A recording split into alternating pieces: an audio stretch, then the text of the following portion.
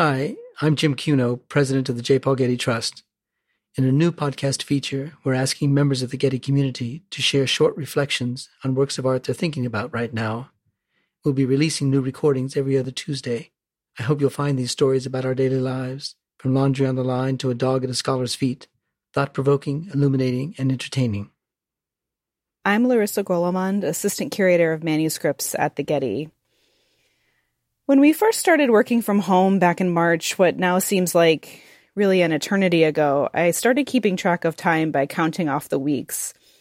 I eventually stopped around week 13 or so, but I think as many of us have experienced, there are lots of different ways that we mark time. Walking the dogs, eating meals, your 100th Zoom call of the week. So I've been thinking a lot about the ways that medieval people mark time. And as the months pass by, how all of the seasonal markers that we rely on to keep track of time passing seem even more important. This is a calendar page for July from a Book of Hours, which was a kind of manuscript that many medieval people relied on as a guide to daily prayer. They often also have these calendar pages, which are really practical as well as often really beautifully illuminated. And this one shows a list of saints' days in alternating colors, sort of like the holidays would be marked for us on a normal wall calendar: Memorial Day, Passover, the 4th of July. These are also often decorated with seasonal markers, usually something like an agricultural chore that you'd have to do during that time of year.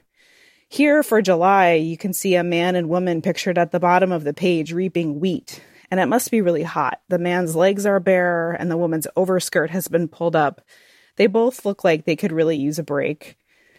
Even though probably not many of us are reaping wheat, I think I feel a new connection to the person who must have used this calendar to find their place in time, as the days feel both interminably long and weirdly compressed at the same time.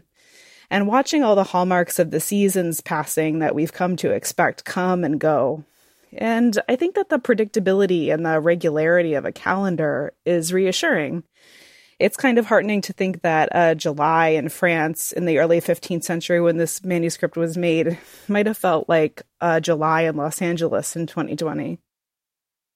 To view this July calendar page from the workshop of the Bedford Master, made in Paris, France, around 1440 to 1450, click the link in this episode's description or look for it on getty.edu/art/collection.